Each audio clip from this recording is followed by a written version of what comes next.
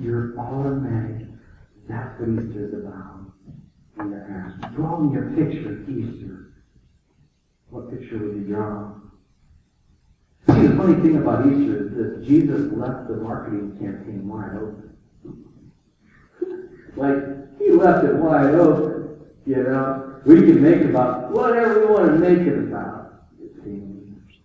But in this next 3 weeks, over Easter, I want to think about 3 ways that Jesus did just that. He left it empty. He left it open. He left a space for us to ponder and to maybe create, sometimes project what we think it's about. But is that what it's really about?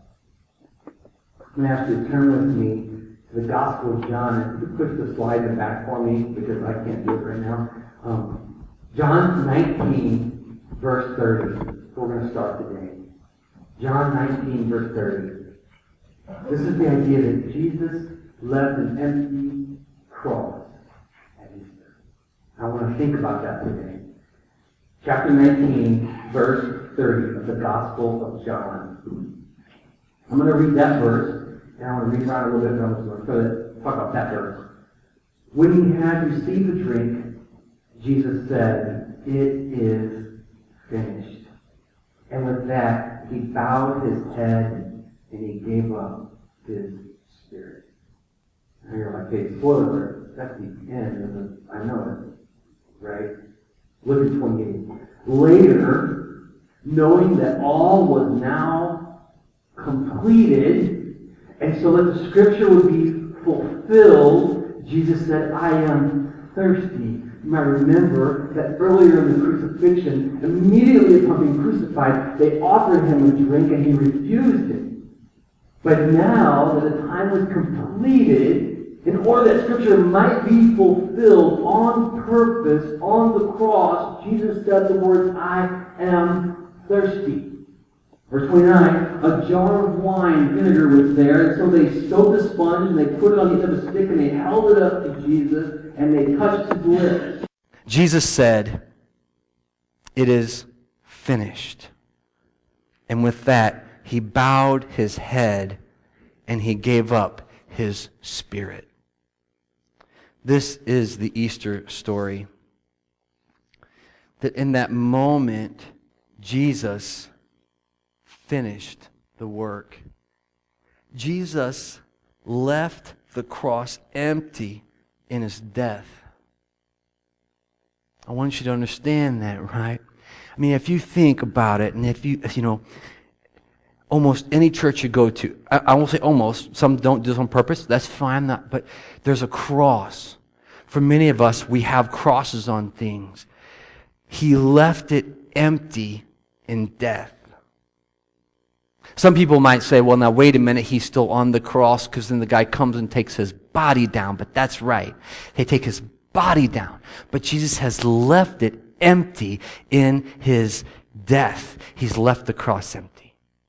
He is finished.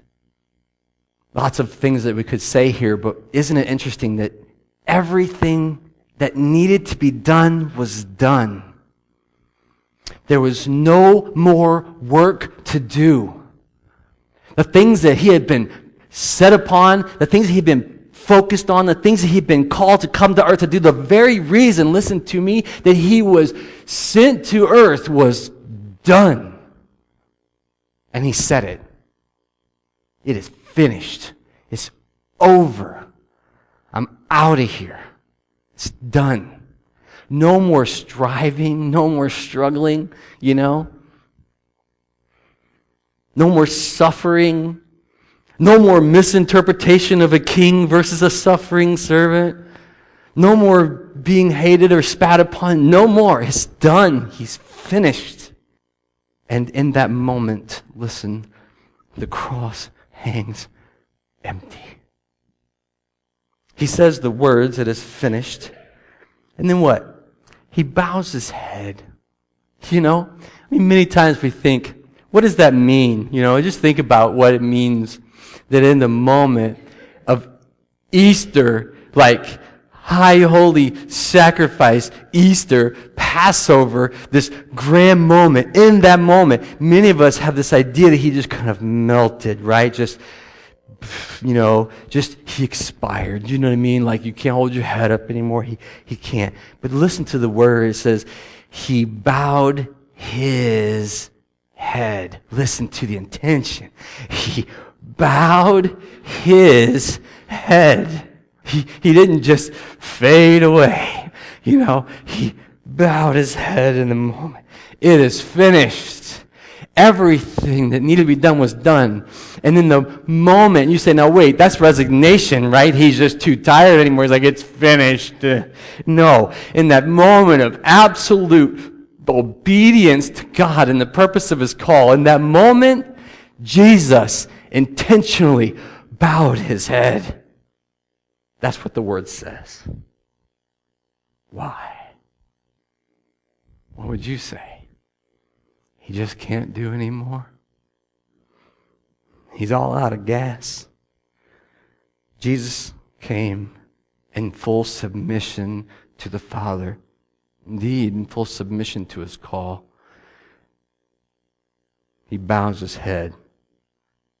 Seemed to me, this is a moment of reverence, of respect, of acknowledging what must be done and having done it, to submit. Isn't that wild? Not to cling or cry or hang on or plead or hold, but to go. It's the ultimate manifestation in physical form of the prayer he prayed, which is not my will, but yours. Be done. There's one more thing I want to talk about here, and then I want to move. It says, then what? He bowed his head, and that was it? No, then he gave up his spirit. He gave up his spirit. He released the Spirit. He sent the Spirit. He was done. He was finished in the work.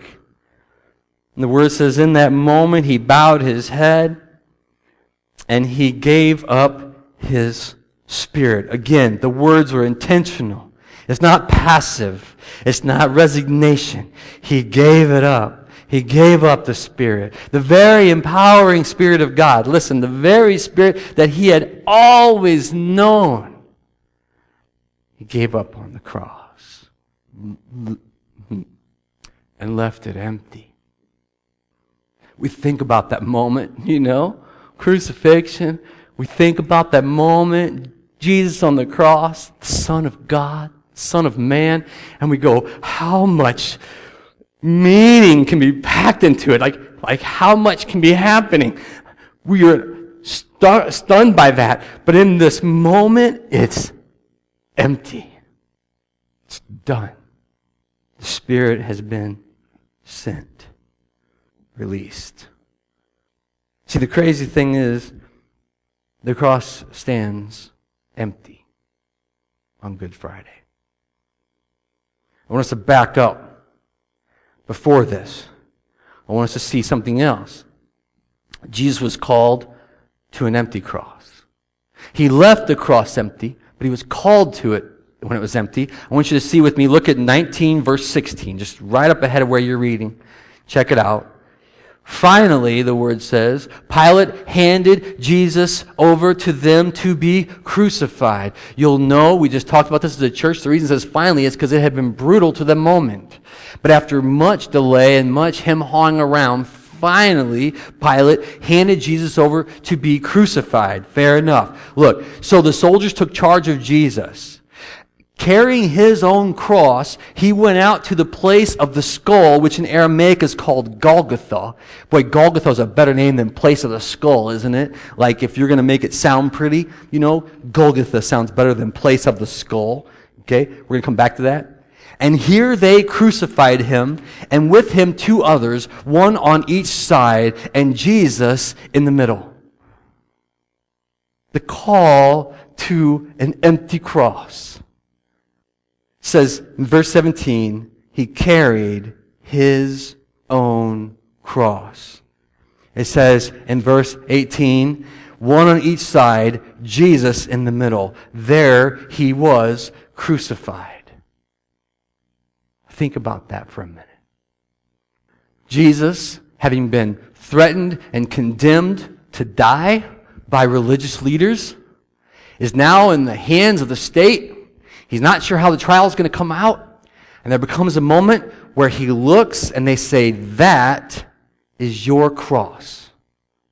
That one. You see what the word says? He carried his cross. He didn't carry a cross or the cross. He carried his cross. I was meditating on that and I thought, see, it's all fine in theory. Yes, I must die. Yes, this must happen. But there comes a moment where he sees the physical manifestation that on this cross you will die. This is the one. Now drag it to the place of the skull. It's empty. What is that saying? This space available? You ever seen that? You could be here too. And here, he sees his cross. He's called to it. Jeannie was saying earlier, he heads toward trouble. Yeah, right? He sees it coming, but he takes it. That's my cross. I'm going to bear it. And he carries it to the place of the skull. It is funny to me that there's a place called Place of the Skull.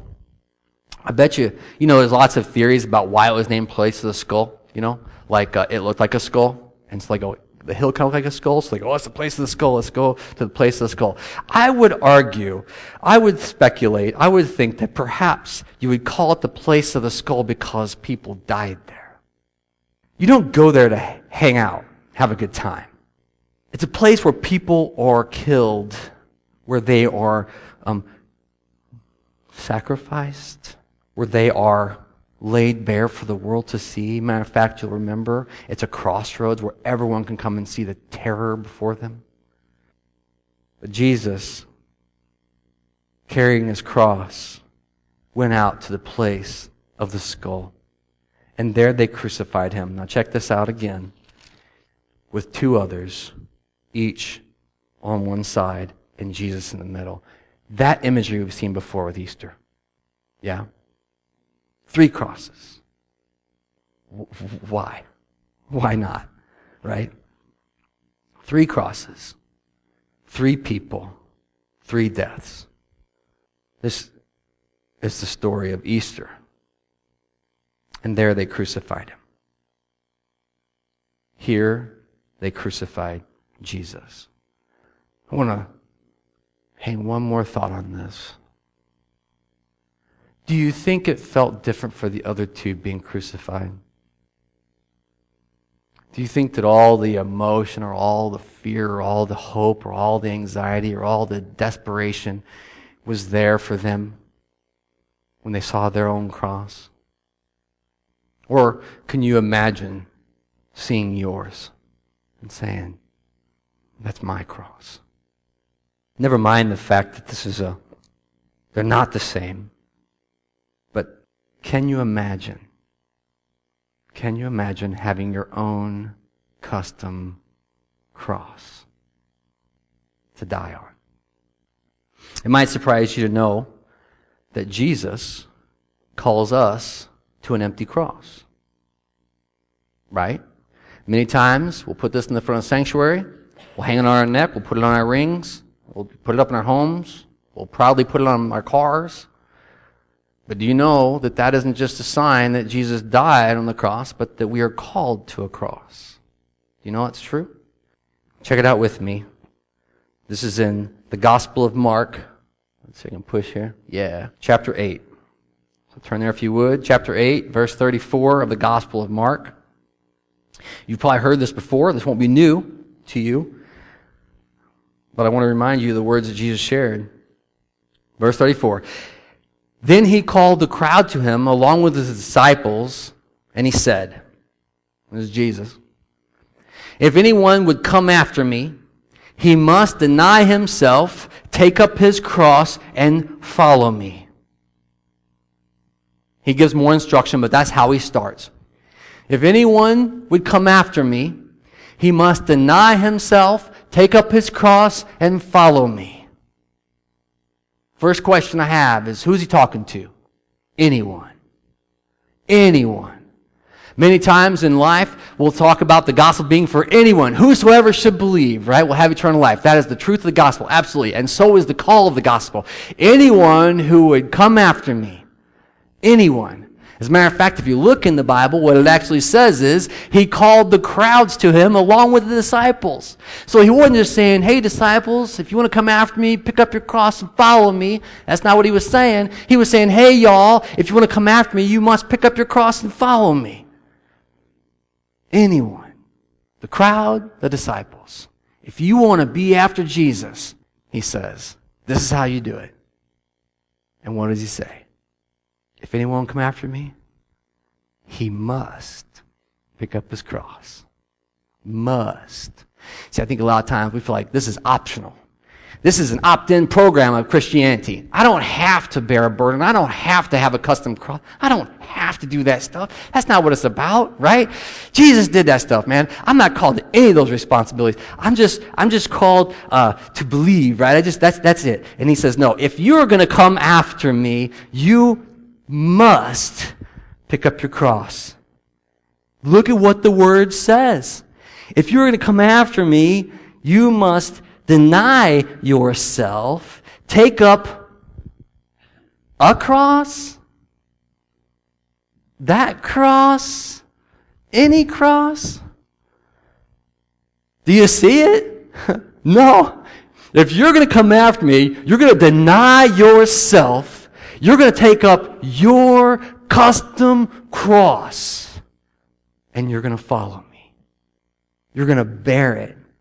Look at what the word says. He must deny himself and bear his cross. And by the way, this isn't gender specific, so this is y'all, the crowds. You guys are called to carry your cross and follow Jesus. That's what's being said here. Now, what's interesting about this is this happens before Jesus is crucified. You know? So you go, what? Are you sure? You know what this comes on the heels of right here? Jesus saying, the Son of Man must be betrayed and must be killed and in 3 days will rise. That's the gospel. And he was so offensive to the disciples that Peter, like the muckety-muck disciple, comes and goes, Jesus, this can't be true. I'm not going to let this happen. No way are you going to die.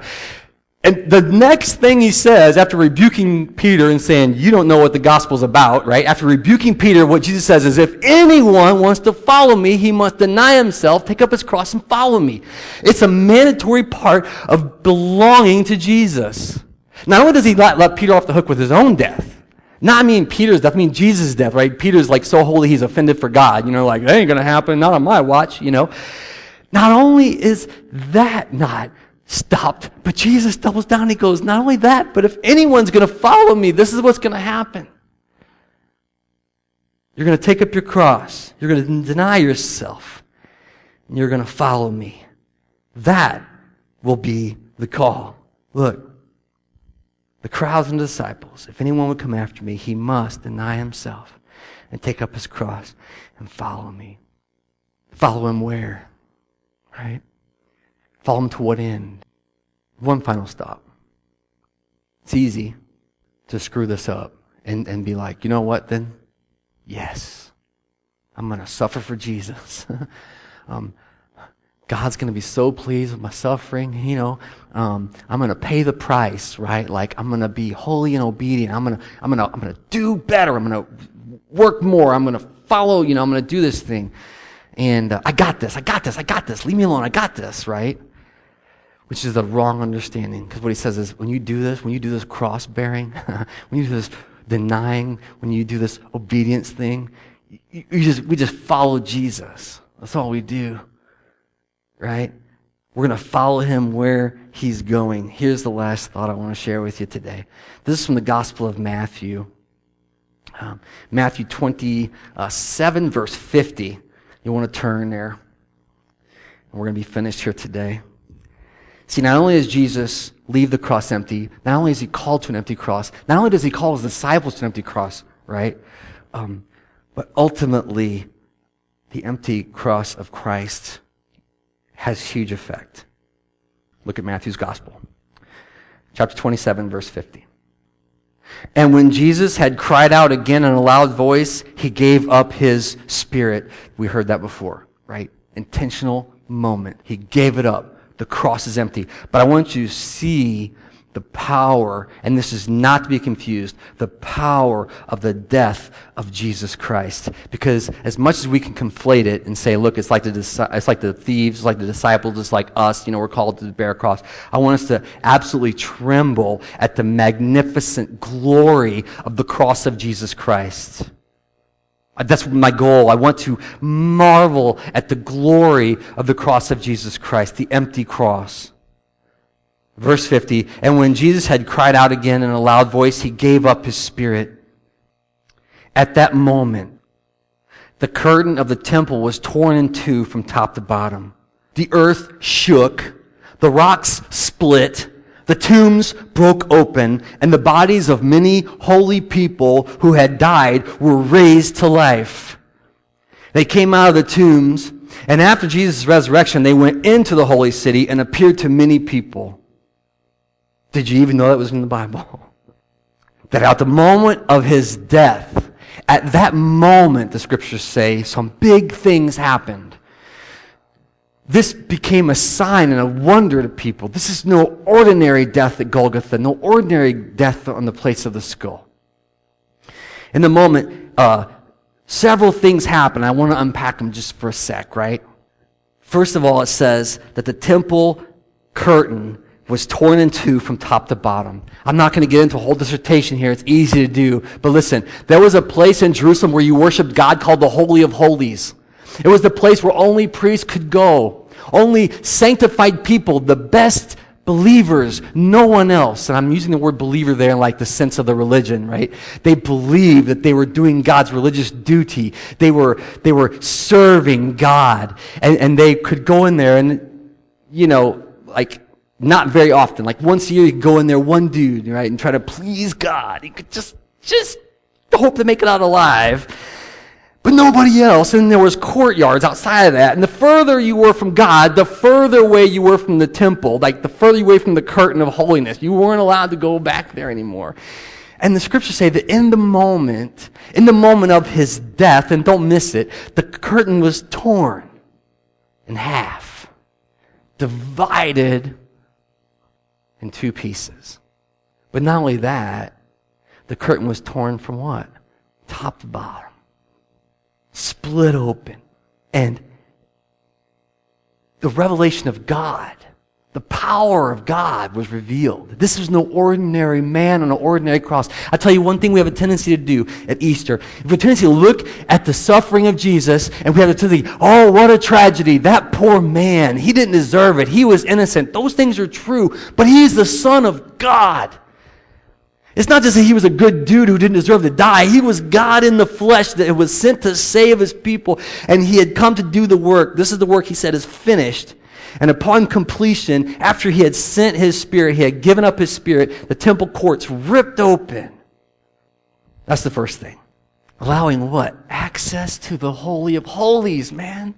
Hebrews makes a point of this. They say it is through the curtain of his flesh that we enter in, right? His death on the cross. But look at what it says next. The earth trembled. The whole place began to shake. This isn't like, oh man, what a sad day. Jesus died. It's like, oh my God, what just happened? Like even disciples, even the crowd, everyone around, the centurion standing guard around Jesus had just been mocking him and spitting on him. All of a sudden, the place began to quake and shake, and this is not an ordinary death. It says the earth began to shake or to tremble. Third thing, rocks burst open. You might go, that's just a manifestation of like an earthquake or something, right? That's what's bursting open rocks, Interesting, right? You might say, well, it was a cliff or it fell off something, Think about a rock that would just spontaneously explode. Such a little detail, but you think about it. What does the word say? Will the rocks not cry out if you won't praise me? You think God needs us to praise him? The whole creation praises God. We're just invited to participate. says the rocks split. They broke open. I just want you to think about that for a minute, right? Like, it's not just like there's an earthquake, but then like, and you're like, what's happening? It's a reasonable question to ask. Check it out. The tombs broke open. Many of you will know the tombs were in the ground. They were catacombs. They were kind of caves, if you will. And they began to crack open, right? Well, yeah, everything, all the other rocks are breaking open. But then look, the bodies of many of the holy people, or another way you can say it is, the bodies of many of the saints who had died were raised to life. Like, everything matters there. The body of the saints who had died were raised to life, hear it, at the death of Jesus Christ. Many of us would quickly say, well, yes, we know there'll be resurrection someday, somewhere, someone will experience. Listen, the moment he died, many, not all it says, but many of the saints who had died were raised to life. Do you ever think about that? See, many times you say, well, next Sunday is Resurrection Sunday, right? Next Sunday is Resurrection Sunday. Listen, the moment Jesus died was Resurrection Day. The moment he died, bodies were raised. Then it says what after that? They came out of the tombs. They didn't stay there no more. They ain't hanging around in this place. They were raised to life and they came out of the tombs. Now, one caveat, right? They don't go to the holy city until resurrection. Do you see that in the text? It says after his resurrection. But everything to that point we can believe happens instantaneously upon the death of Jesus Christ. Whoa, what? What are they waiting for? I mean, why not just run right to the holy city and go, look, we're alive. God redeemed us. It's true. Resurrected bodies. Because they're waiting for Jesus. You don't go ahead of your king. You don't. You don't go ahead of your king. I say that to say this. While we ought to acknowledge that we are called to an empty cross, it's a symbol.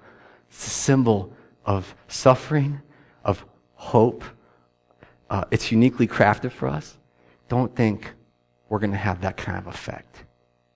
We ought to tremble. Why do all the churches get together on Good Friday? Because it matters. It matters. It's not an ordinary death and an ordinary day.